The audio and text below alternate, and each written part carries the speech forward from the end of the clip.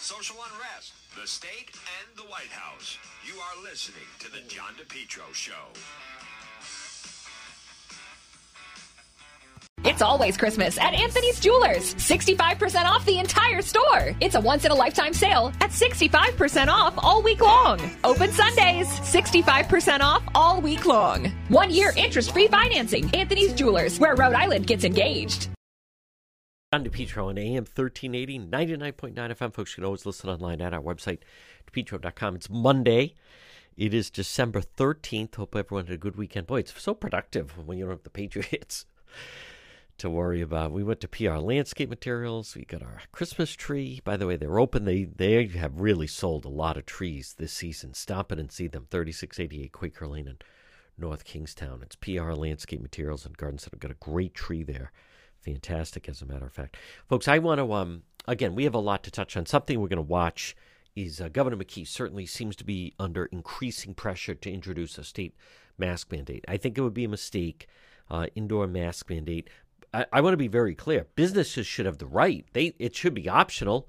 If there is a store or a restaurant or a salon or wherever, if there's some business that said, I want to have it that everyone that comes in, kind of like the stores that have no no shirt, no shoes, no service, that you need to be wearing shoes and a shirt in order to get served. I think it should be, do not come in this store or restaurant unless you have a mask on. I have no problem with that in any way. However, business people are telling you this is going to be death to them. It's going to be very destructive if, in fact, the governor brings in a mandatory statewide indoor mask mandate. So I believe pressure on Governor McKee from the far left to do that. There are some states that are doing it. There are other states that are not doing it.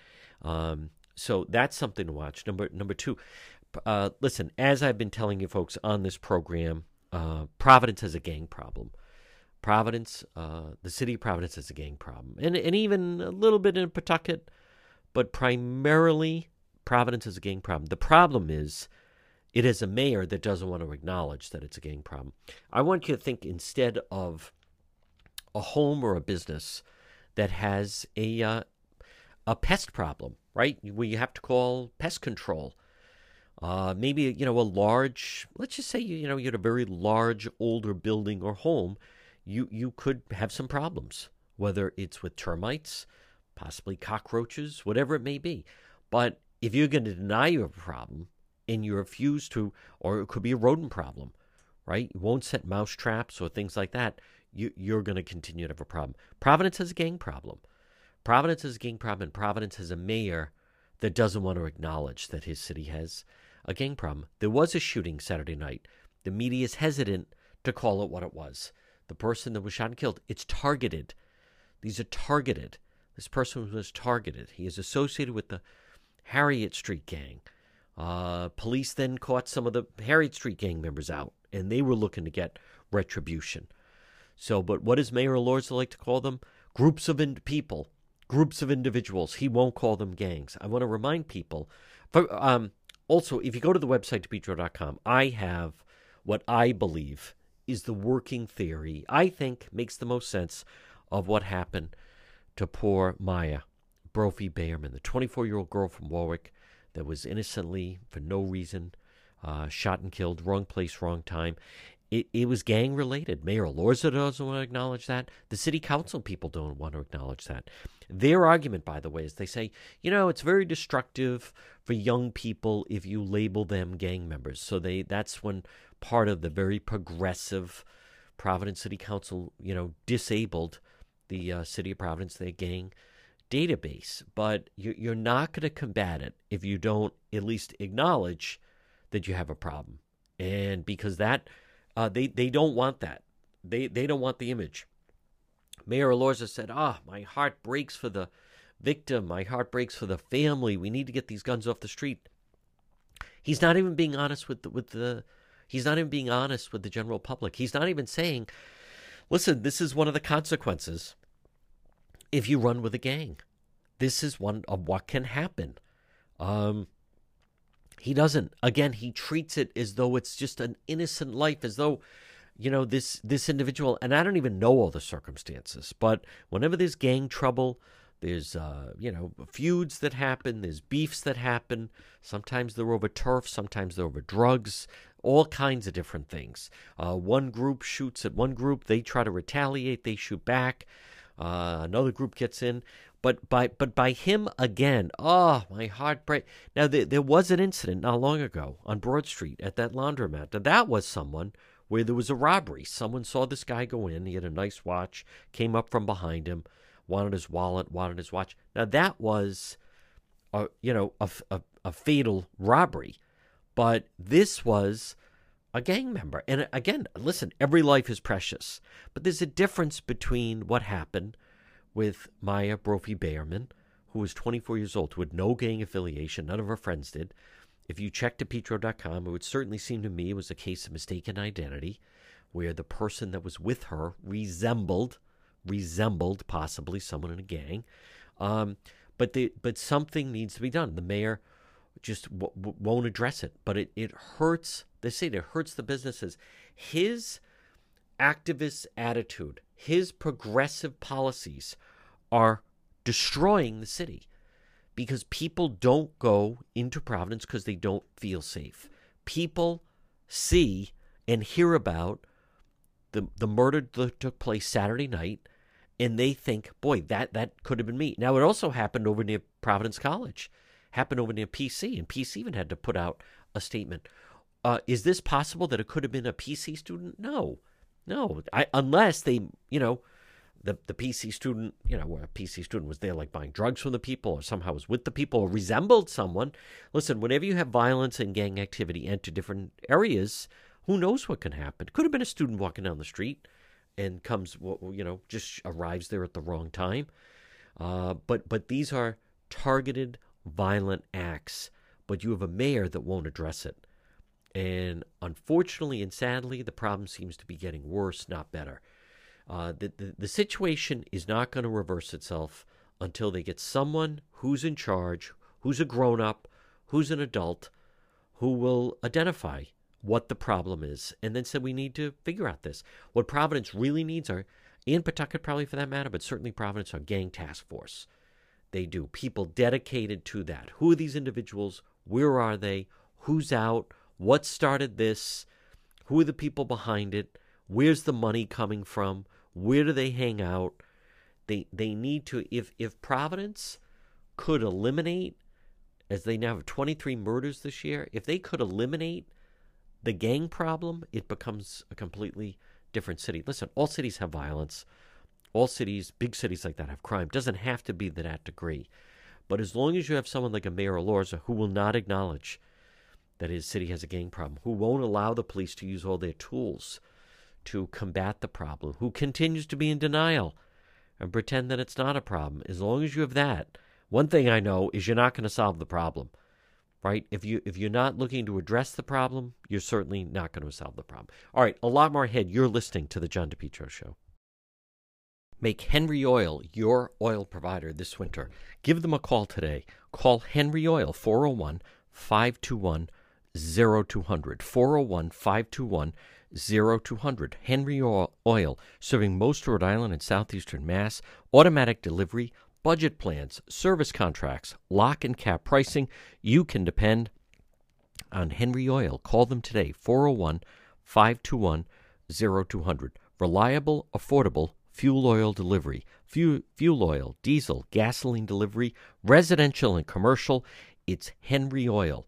Give them a call. Since 1947, you can depend on Henry Oil. Call them today. Make Henry Oil your oil provider. 401-521-0200, 401-521-0200. Remember, online at henryoil.com. Go with the original, go with the best. It's Henry Oil. It's always Christmas at Anthony's Jewelers. 65% off the entire store. It's a once-in-a-lifetime sale at 65% off all week long. Open Sundays. Sale includes diamonds, diamond engagement rings, diamond earrings, diamond wedding bands, diamond pendants, and bracelets. All at 65% off. All wedding bands, rope, Figaro, Miami Cuban, and puffed Gucci chains, along with crosses and diamond crosses at 65% off. It's always Christmas at Anthony's Jewelers. 65% off all week long. 1 year interest-free financing. Anthony's Jewelers, where Rhode Island gets engaged. Heating season is here. Let JKL Engineering design and install a natural gas, high-efficiency Carrier Infinity system. Energy efficient, quiet, and more affordable than you think. If you're saying no gas, guess what? No problem. Let JKL Engineering design and install a high-efficiency heat pump system, including ductless splits. Heats in the winter, cools in the summer. These units are so efficient it can reduce your oil bill by as much as 90%. They have the highest rebates in the market, and they also do new installation and replacement of high-efficiency gas boilers. JKL, Carrier Factory authorized dealer, licensed, by the way, in both Rhode Island and Massachusetts for 55 years. JKL's reputation, second to none. Call JKL Engineering today. Replacements, whether it's for a system replacement, oil to gas, or for a heat pump. Estimates are free. Financing is available, both residential and commercial. Call JKL 401-351-7600. They do it right. They do it right the first time. This winter, you can depend on JKL Engineering. 401-351-7600. Licensed in both Rhode Island and Massachusetts. You're listening to the John DePietro Show weekdays. We start at 11. We go until 2. It's AM 1380, 99.9 FM. You can always listen online at our website, depetro.com. It's time for our segment, Politics This Week. Joining me, he is the managing editor, anchorrising.com. It's Justin Katz. Justin, I'd like to start off and get your thoughts on this piece that appears in the Providence Journal. It's kind of like a help wanted, and it basically seems to just go into the area that right now we are less than a year away from it'll be the elections next November, and the Republican Party seemingly only has one candidate, I believe, for Attorney General. I have heard of some people that are kind of kicking the tires on Lieutenant Governor, but just one candidate for Attorney General, Chaz Calenda, who will challenge Peter Neronha, but no one for Governor, no one for Secretary of State. So far, I am hearing someone's going to run for General Treasurer, but just get your thoughts on this piece. Well, one thing to say, I do think that Chairwoman Sue Cienki did make a reasonable point that right now the Democrats are all starting to beat each other up in their primary. So there's not necessarily a reason for any Republican governor candidates to jump in and draw attention to themselves. On the other hand, unless there's somebody out there who has huge name recognition that nobody else has thought of, who's about to pop into the race for the Republicans, they kind of need that time to build up name recognition. So being attacked by the Democrats might not be a harm, but a help. But overall, I think a lot of it's what we've discussed frequently is this. There's just no, I mean, if I'm a private sector person out there, wants to do some good in the world and thinking of running for office, jumping in as a Republican to a statewide race in Rhode Island, it could really open you up to attacks and dismissiveness from the press and demands that who knows what national politics you might be asked to comment on as a Secretary of State candidate in Rhode Island. So I think there's a lot of justified reluctance to run. And of course, going to pass on how important it is for the GOP to find people to fill the ticket. But for me, I understand why nobody's coming forward, and I would actually kind of prefer to hear people looking into school committees, town councils, General Assembly, and start way down at the grassroots level like that.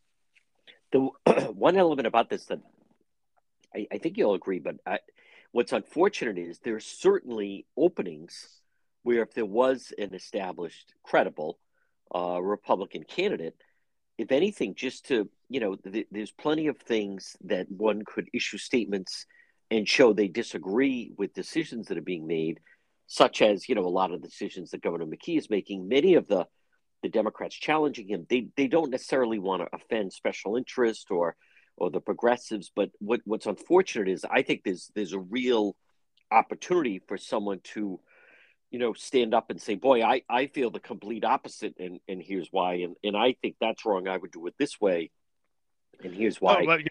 There's a tremendous opportunity for that if you had the right person. There is, but I think even the framing of this article, and even actually Blake Filippi, the minority leader in the House, released, I guess, part of a poll he did, in looking into races, and he found that a moderate, quote, socially moderate Republican could win the governor's seat. But I think that whole framing, and that's the headline of the Providence Journal article, "A moderate Republican needed," or something like that. That framing, I think, is part of the problem, because what does that even mean? And if I'm told that only a moderate Republican can win, does that mean I can't say I think mask mandates on children or vaccine mandates on children even more? I can't say that's wrong, or is that not a moderate position to take? It's hard to tell, because those things are all framed kind of by the needs of the politics of the day, and not by any kind of real science or substantive political theory. So there's got to be a lot of confusion out there, and concern that if I come out and say I disagree with this policy that all the Democrats are supporting, they'll say, "Oh, you're just like a Trump, aren't you?" It's very wishy-washy, and I think that's part of the problem. Is part of the blame, I think, falls on Republicans and conservatives as well, more broadly, in allowing the left and the Democrats to sort of frame things this way. I think that's a big problem. I mean, I saw on Twitter, Kathy Gregg from the Providence Journal was promoting this article, and Dawson Hodgson, who used to be a senator, for GOP senator, state senator, yes, and then he was part of the Lincoln Project with Gary Sass. Yeah, exactly. And so he on and he responded to say something like, I was exactly fitting that profile, and I got run out of the party, or something to that effect. But I think it's just, well, you voted for same-sex marriage. I mean, you're not really, maybe that's moderate, but a lot of your Republican base is not going to support that, and you can't blame them. It's not their fault. And then joining the Lincoln Project, as you say, or at least supporting it and being vocally anti-Trump all over the place, you're insulting the rest of your party. It's not as if they just said, "Oh, you're too moderate, get out of here." You're sitting there in the House saying, "You people are stupid. This guy's evil." You're not going to get very far. And I think that really captures the complications here. Yeah. What I think also, and again, folks, our segment is politics this week. Justin, what I just think the party's lacking is a leader. And I don't mean, a chairwoman, which it has, but a leader. It doesn't have a leader. It doesn't have someone that speaks out on statewide issues, whether it's situation in North Kingstown or the mask mandate or the homeless advocates up at the State House. If there was someone, if you had a Republican governor, they certainly could recruit to bring other people into the process. The last Republican to win statewide was Don Carcieri in 2006. It's a problem. Blake Filippi, he's the House Minority Leader. He's really just preoccupied, as he should be, but with just state House things. He doesn't wade into local politics that may happen, whether it's Nicole Solis in South Kingstown or other areas where there could be someone to speak out, or even just the ridiculous approach that Mayor Lords is taking in Providence, that he's in denial that his city has a gang problem. So what is unfortunate is there was a time when you had, Governor Carcieri was the governor. You had Laffey as the very outspoken mayor of Cranston, and they would speak out on statewide things. And people would say, boy, those guys make sense. I agree with them. I want to support the team that they're on. Exactly. You don't have that right now. You don't have that. The only thing that they've been effective, that I believe, is like with the Ethics Commission, filing things like that. But not everything falls under the Ethics Commission. So I think it is a leadership vacuum at the top. And again, I'm not talking about someone that's running the party. I'm talking about someone who is elected, holding office, statewide ideally, and making comments like that. That said, Justin Katz, what do you make of this? What do we make of this story about Nellie Gorbea and the voter rolls? Oh, I'm not sure. I mean, I'm sure there were. It does indicate how much low-hanging fruit there was on the voter rolls to clean out, and I'm sure she's doing this in preparation, not only to show, look, I've been doing a great job as Secretary of State, but prepare people to feel as if the voter rolls are completely clean. So I think it's good that they're removing people who don't belong on the voter rolls, but it's kind of just the very basics of what needs to be done, and a little bit too much triumphalism about it could distract from other problems, like being able to make sure that the people who are on the voter list are actually the ones voting, for example. Yes. That would be really nice as well. So, okay, yeah, great. You cleaned up, the dead brush in the backyard, but I don't know that really hides the fact that your septic tank is leaking or something. It almost doesn't feel. I don't see any huge news in it. It's just kind of basics. Yeah, it's an unknown. I mean, I think we don't know. That's one of those areas the Republican Party has chosen to stay away from, and I disagree with that. But I was very disappointed at the Channel 10 story. They're supposed to be the I-team. It was Katie Davis. You would think there'd be some investigative element. They talked to John Marion. John Marion just says there's boy, if you do that, that's a felony. He doesn't mention that in the last 25 years, no one, not one person, has been prosecuted for voter fraud in the state of Rhode Island. I got that right from the Board of Elections. To me, that just means you're not looking for it. There was nothing about the unsolicited mail ballots. I think that's problematic.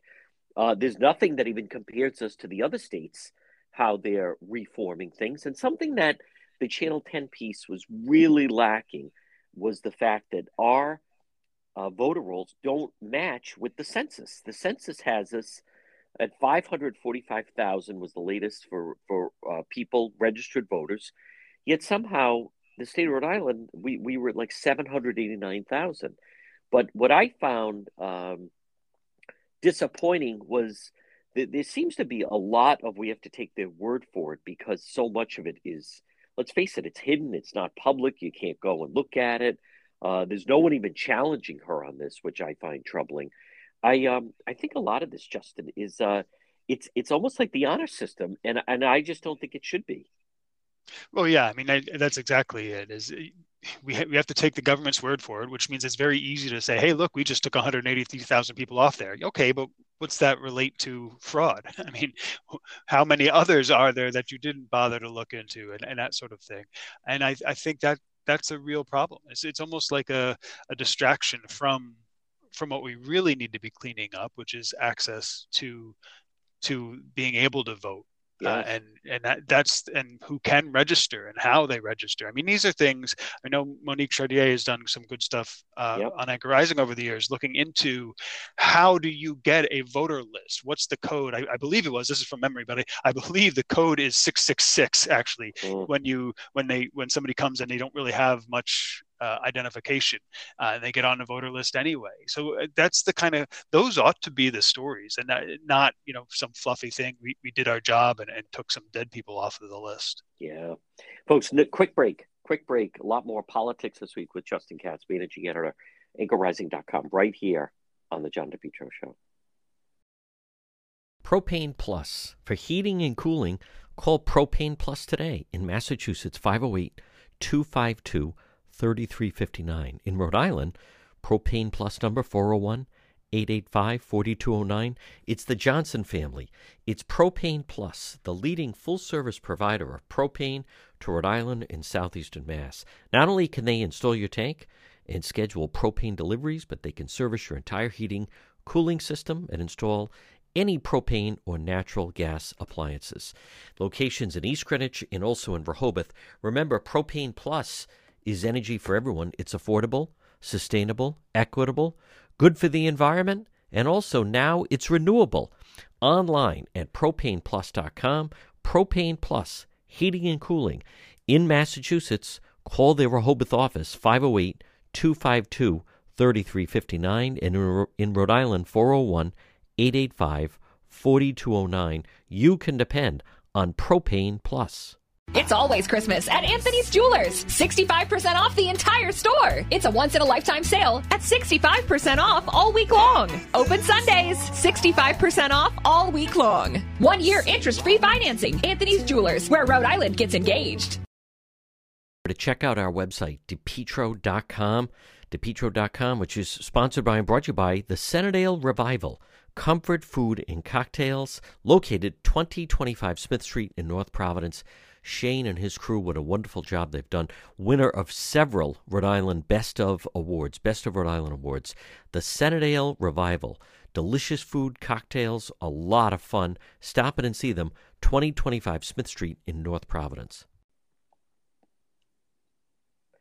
Our segment is Politics This Week. With me is Justin Katz, managing editor, AnchorRising.com. Justin, as we speak, there are certainly forces that want to pressure Governor McKee to go with the statewide indoor mask mandate. It doesn't make sense to me. Yes, the hospital numbers are creeping up, but this time of year, by the way, the hospital numbers always creep up because of seasonal flu and so forth. But I think this is a real dividing line, because the small businesses I talk to, restaurants, others, they're not going to be able to handle it. People don't like it. People will say, if it's a store, forget it. I'll shop online. If they go to a restaurant, they don't like to be the mask police saying, excuse me, you went to the men's room, you got to put your mask on. Gyms, I mean, for a state that supposedly we're number one and 95% of the state is vaccinated, I don't understand why the governor, but he certainly sounds like he's on the verge of folding to it sounds that way, to a statewide indoor mask mandate. Yeah, I think so, and I think that would be a big mistake. And I think a lot of it's the squeaky wheel issue, because if you look out there in news media, especially online, a lot of these social media, particularly accounts of journalists and stuff, folks like that, there's a hysteria. I mean, you are literally killing their family members if you don't think people should be forced to mask everywhere. And so in the face of that, I mean, the governor's got a choice. You've got some unknowably big group of people who are relatively quiet, expecting it to happen anyway.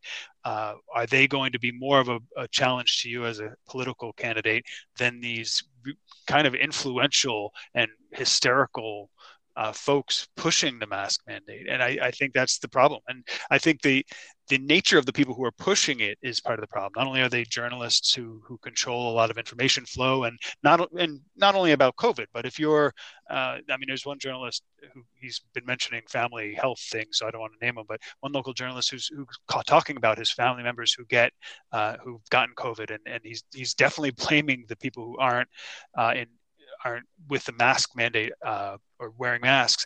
So if you're the governor and this journalist is out there, and he might not give you very good coverage of some unrelated policy issue because he just doesn't like you because he thinks you're killing his aunt. Yep. So I think that really creates a problem. And then they cite these studies, and it goes up to the federal government with the CDC has a whole page advocating for the effectiveness of masks. And it's not really how science works. If you go through it, each study has its own problems, and it doesn't cite those. And then what concerns me is the effect on children. I mean, even the studies showing that claim to show that masks don't affect children actually show they do. There's one I wrote about on Anchor Rising that they studied a handful of kids in Michigan, and they found out that they can recognize emotions as well with masks on as they can with sunglasses on. And what that means, actually, I mean, it sounds fine, but what that means is the masks cut their ability to recognize emotions in half. And that's just recognizing emotions, never mind whether they can learn effectively how to read and how to understand things from the teacher. That, to me, the evidence is that it does have a harmful effect. And we don't talk about that because we're hysterical about killing aunts who catch it because masks are the things. And that's unfortunate, but I think that's where the governor's bending. Folks, our segment is Politics This Week. With me is Justin Katz, managing editor at anchorrising.com. Justin, there also doesn't seem to be any accountability for, you and I would follow it, but you had the liberal journalists that are online, and again, you and I see them on social media, talk about the college campuses. And this goes back where they're saying, boy, if these kids don't want to wear a mask, they're going to hate the ventilator. Never happened. Fall of 2020, August, September, all these teachers making out their wills, the far loud progressive left. How many children have to die? But never happened. And what do you make of the fact that over the weekend, the McKee people put out that the Omicron variant had arrived in Rhode Island, didn't kill anyone, didn't put anybody in the hospital, apparently was just detected, I think, in a test. For the naysayers, the doomsday, there just doesn't seem to be any accountability with so much of what they were preaching. Justin Katz just did not, thank God, by the way, but did not pan out.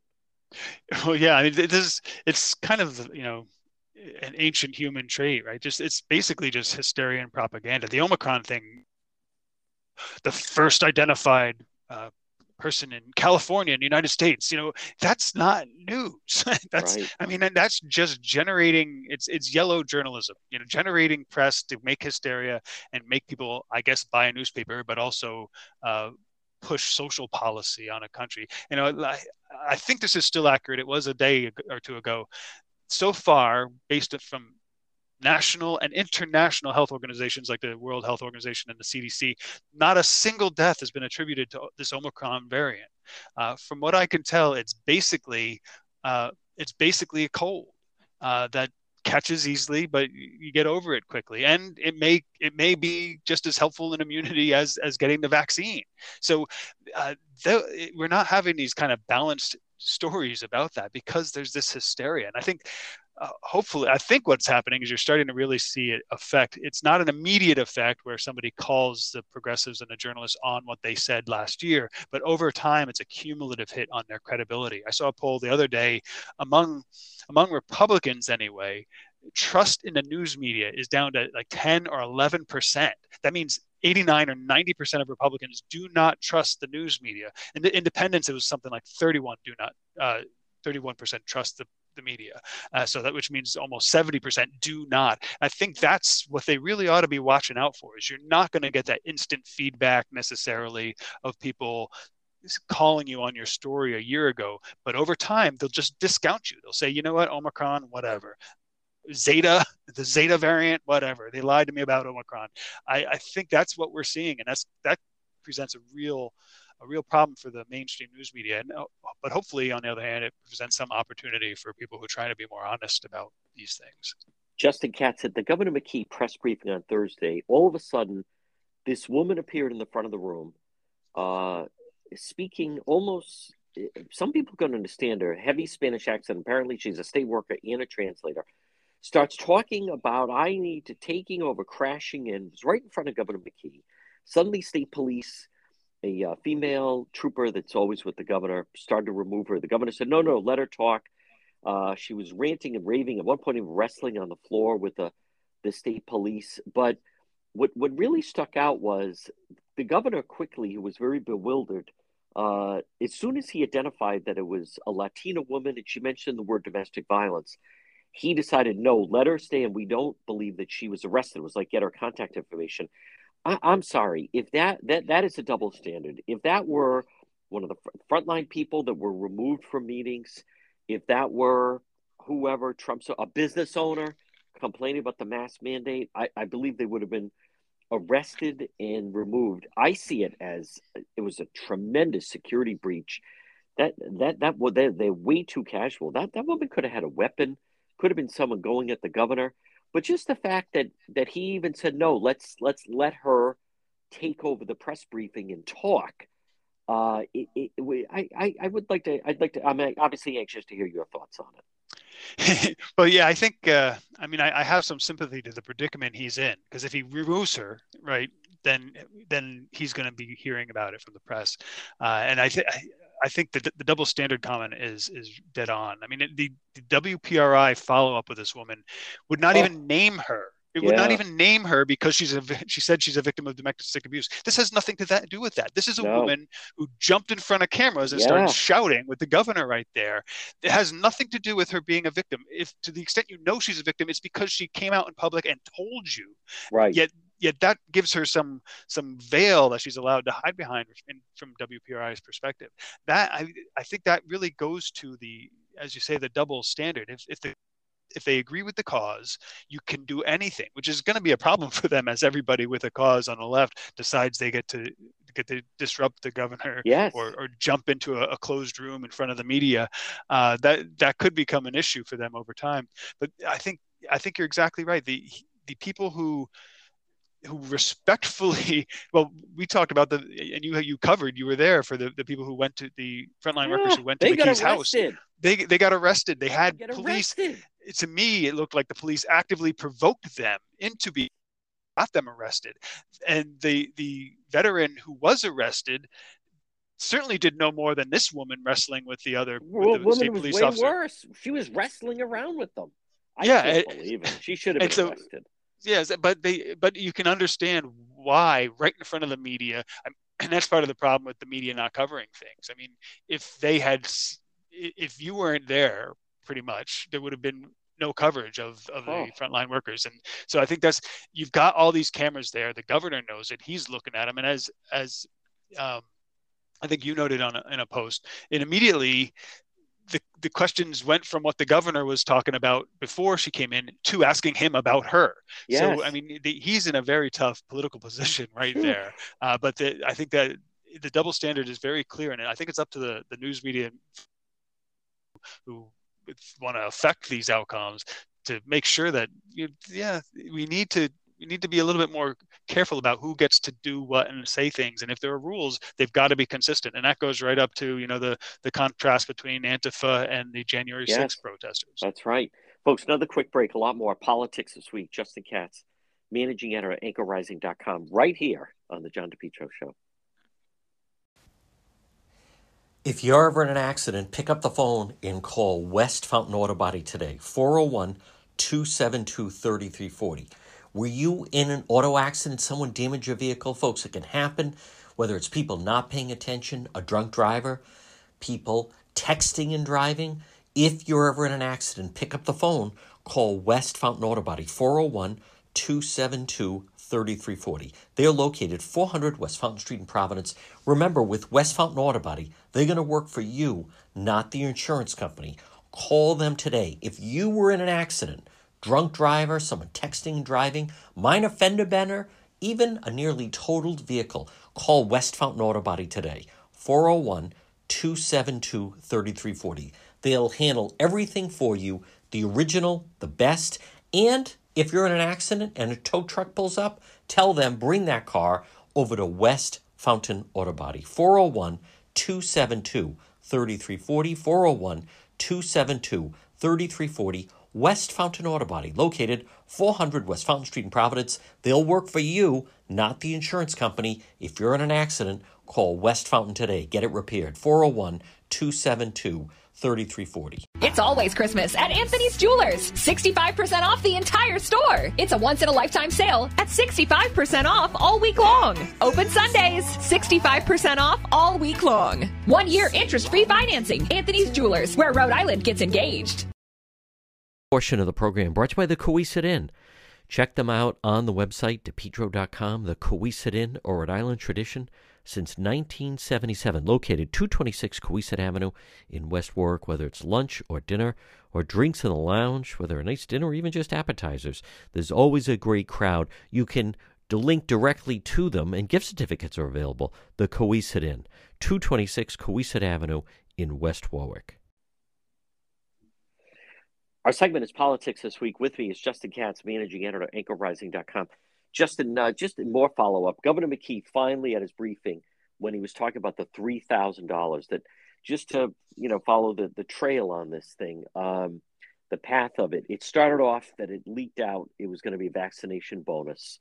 Then that was while he was away. Then his lieutenant governor said, the governor believes more of a carrot instead of a stick.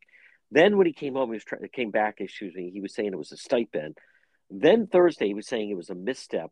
But the bottom line is, for no apparent reason other than just to curry favor with them, these union workers, Council 94, I think it's a very dangerous precedent. But he is now he's not even chasing the element of it's a vaccine bonus. Now he said it was a misstep, but they're still going to get the 3,000, even though I'm glad some people are challenging that they really are not supposed to use the COVID APRA money for that. What are your thoughts on the latest now on the $3,000 bonus? Well, I think mostly I see it as confirmation of our analyses in the past few weeks. It's just, it's just an excuse to give them COVID money. And it looked really bad. It was extremely insulting to the rest of Rhode Island. And so at least he is honest enough to say it was a misstep. That's a mild bit of refreshing candor rather than trying to cover it up somehow, or just distract, as Raimondo might have tried to do. But I think it's just confirmation that we were correct about the whole thing. It reminds me of, before I just move to the next thing, I don't know if anyone that's ever watched The Sopranos or any of the organized crime things, let's just say you and I are two wise guys. When we pull a heist, part of, the cash that we, pull over wherever, some kind of a robbery, you pay a tribute up the ladder. You're going to throw that to the boss. It kind of reminds me of that. When they got a big pool of the COVID money, you got to pay tribute. You got to kick the money up, like you got to spread the money around. How much is that? It doesn't have to be all of it. Doesn't even have to be 50%, but you got to kick some of it up to show respect. Now, Justin Katz, a big story erupted last week. It has to do with what was one time a nice hotel, boutique, not boutique, but definitely a fashionable, different type of hotel in Warwick, right near the mall called the Nilo. And then we have found out that the Crossroads, Rhode Island has placed somewhere between 150 to 200 homeless people in there.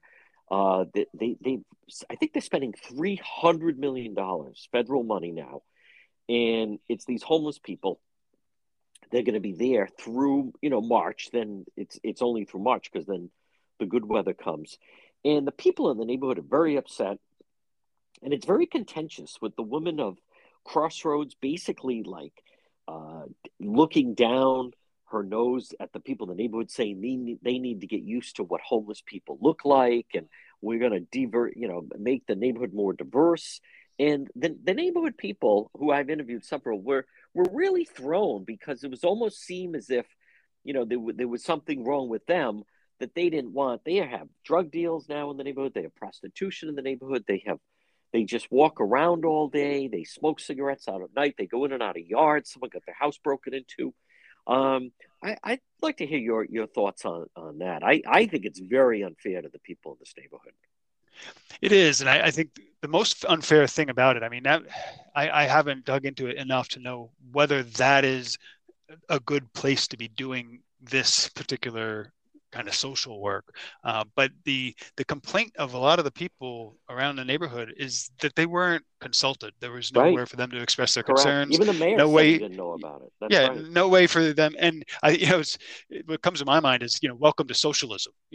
For political reasons, they've decided this is where they're going to put people, and they're just going to do it. And if you have a complaint, you're a racist, which I think is telling. In the news stories I read, the people in the neighborhood who are complaining don't want to go on the record retaliation, and that could be, I suppose, I don't know if the reporters go up to their houses and knock on a door and they don't want their house on TV complaining about folks, or it could just be they'll be targeted by whoever the journalists and activists who are saying, it's just not in my backyardism.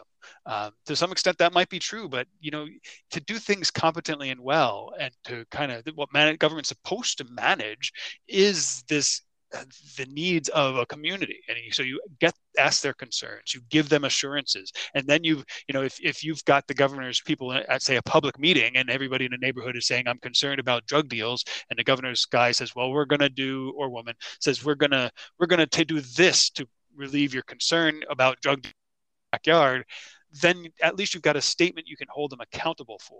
But when government just says, yeah, here's a hotel, we're going to pay some money and have these people stay there, that starts to cause a big problem. And I think the biggest problem of all is people not feeling as if they're being heard.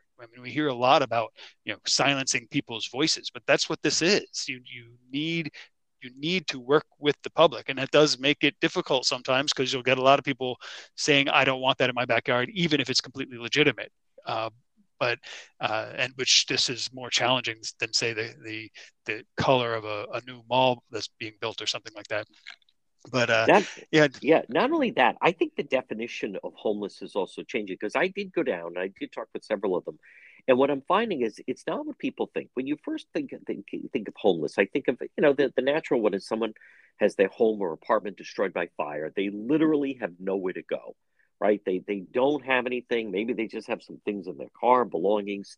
But this is different. The people I talk to, they like and prefer to sleep in tents outside when the weather is warm enough. This is really just to kind of hold them over to the winter. This is the ones I talk to. This is not about finding permanent housing. It's not about that. They don't want to have an interest in a full-time job. It's more just it's weather related. Because of the weather, this is why they need to be put up. And I think the fact that the homeless, quote, advocates, Justin, I think they need to adjust to that this is not all about, look at these poor people and they don't even have their own home and apartment. There are many people, as you can see on the West Coast, they're now choosing to they don't want the responsibility of a rent or a landlord, and they want to be able to do what they want to do. Well, sure. And when you don't have to pay rent or a landlord, then you don't need much money. And right. So you can live and do almost nothing if you're willing to live like that. And I think that's a broader problem, but it goes exactly to to the issue of of government just for political reasons, I think just shoving people where they can fit is when, okay, fine, we'll have to address that in a certain way, but that also gives you a lot of justification for saying things like, fine, if that's what you want to do, you can't be walking around the neighborhood, where you are restricted to the premises. And that's horrible. It starts to sound like a jail. Place, this is the lifestyle they want to lead, then you start to increase the ability of government and the people government's supposed to be representing to say, okay, we'll accommodate you, but we're going to put some rules here and restrictions. And I think it gets lost when you're talking about homelessness as if it's an unfair imposition of capitalism on people. Finally, Justin, you have, speaking of homeless, but you have the progressives led by that lieutenant governor candidate, Senator Cynthia Mendez, still sleeping out at the State House. What I noticed was one of the stories about her, they go through her whole day, and here's where she goes to the bathroom, and here's where she brushes her teeth, and her teeth were chattering so much her jaw hurt, and then she rushed home there.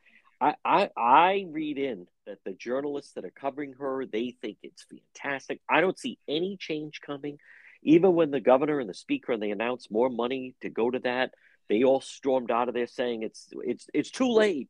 No matter what you do now, you can't fix the problem. That's not someone who's legitimately, earnestly coming to the table trying to find problems. I see it as a political stunt. But the coverage, you cannot find negative coverage of the individuals that are camping out in front of the State House. At least I can't find any. Well, no, of course, it's entirely performative. I mean, I saw a tweet from Matt Brown, the gubernatorial candidate who's out there, and talking about how we haven't been home in a week or something like that. And so I looked up his home, and he lives a few blocks away in more than $800,000 house. And it occurs to me, if you really want to solve the homelessness problem, I mean, I'm not saying you should give up his house or anything, but spending your nights chattering your teeth in a tent on a State House property is not the most effective thing to actually get something to do. All you're doing is he's drawing attention to the issue, which would be fine, except people already know it's a problem. It's sort of like the woman who invaded the press conference. Okay. Yes. Yet nobody is pro domestic violence. This issue does not need attention drawn to it. We're not talking about, say, I don't know, slaves in modern day China. It's not an issue that people just don't know about. For political reasons, they do these performative things to draw attention mainly to themselves, but supposedly to an issue. And that gets people in government to try to solve the issue visibly. But the problem is the people in government are, one, incompetent, and two, even if they were incompetent, they don't know these are difficult problems. And so what they do is they do something performative, which forces an issue on a problem. Forces a solution, which causes more problem, which I think was to go back to the woman who invaded the press conference. She mentioned that due to COVID, domestic abuse is up. That's what happens when you force a solution for performative reasons. Right. You force everybody to stay home, you lock them in, you get more domestic abuse, you get more drug addiction, you get more suicides, you destroy the economy. That's the issue when you do these performative things and force people to react to something that in a way they shouldn't be. So I think the Mendez and Brown should probably go home and get a good night's sleep, take a nice hot shower, and then do some real work trying to solve problems, not necessarily getting people to do performative political acts. Folks, again, he is the managing editor, anchorrising.com. It's Justin Getz. Justin, great job as always, and we will talk to you again. Thank you, John. Talk to you soon. Fall is here. It's going to start to get colder. Folks, call R.E. Coogan and Heating today at 401-732-6562. R.E. Coogan and Heating, 24-hour emergency service, whether it's plumbing or heating and cooling, helpful, trustworthy, reliable. As Coogie says, let us into your home. Don't fix it alone. Call them today, 401-732-6562. You can also find them on Facebook and the website recooganheating.com. They are helpful, trustworthy, reliable residential services. From winter to summer, trained technicians provide 100% service, one customer at a time. Service calls, maintenance agreements, call R.E. Coogan and Heating today. 401-732-6562. It's Coogie, 401-732-6562. Again, look for them on Facebook and then the website recooganheating.com. Call now. Keep your home nice and warm. Gas, oil burners, 24-hour emergency service, R.E. Coogan Heating, 401-732-6562. You're listening to the John DePietro Show on AM 1380, 99.9 FM. Folks, remember, you can always listen online at our website, DePietro.com. Check out the website, DePietro.com. We have original, unique, exclusive stories, videos, content, all our links to social media, Facebook, Twitter, Instagram, YouTube. It's all right there, and that's also the best way to reach me. Log on at the website, DePetro.com, DePetro.com. Brothers Disposal. Call Brothers Disposal today. Get a purple dumpster for your driveway. How do you know it's Brothers Disposal? Because it's a purple dumpster. Look for them on Facebook and give them a call for an estimate, 401-688-0517. Get a dumpster in your driveway. Maybe you're cleaning out your basement, your garage, unwanted belongings. Maybe you just have some things in boxes that you've never taken out. Clean it out with Brothers Disposal. They're also now offering weekly trash collection services. Call Brother Roland today at Brothers Disposal, 401-688-0517. Whether it's a small household construction project or you just need a dumpster to get rid of some unwanted belongings, call Brothers Disposal today. Come on, brother. Call Brothers Disposal, 401-688-0517. Look for them on Facebook, Brothers Disposal. Get a dumpster in your driveway, 401-688-0517. It's always Christmas at Anthony's Jewelers. 65% off the entire store. It's a once-in-a-lifetime sale at 65% off all week long. Open Sundays. 65% off all week long. 1 year interest-free financing. Anthony's Jewelers, where Rhode Island gets engaged. You're listening to the John DePietro Show on AM 1380, 99.9 FM. Remember, you can always listen online at the website, DePietro.com. Now, while you're there, there's a lot of exclusive stories. Folks, we cover stories the rest of the media ignores. It's real news, whether it's video that we're out at a crime or a protest or various things that are happening, plus other exclusive stories that we break. Log on at the website. That's also the best way to reach me, by the way. If you'd like to get in touch with me, just scroll down a little bit. You'll see a button that says Contact John. You can also support the program. You can also get some great merchandise in the shop right there at DePetro.com. And it's all our links to social media, whether it's Facebook, so you can watch Facebook Live, or also Twitter or YouTube or Instagram. So take a minute, and then also we have some great sponsors there as well. It is a happening. Check it each day. It's DePetro.com. To check out our website, DePetro.com, DePetro.com, which is sponsored by and brought to you by the Centerdale Revival, comfort food and cocktails, located 2025 Smith Street in North Providence. Shane and his crew, what a wonderful job they've done. Winner of several Rhode Island Best of Rhode Island Awards. The Centerdale Revival. Delicious food, cocktails, a lot of fun. Stop in and see them, 2025 Smith Street in North Providence.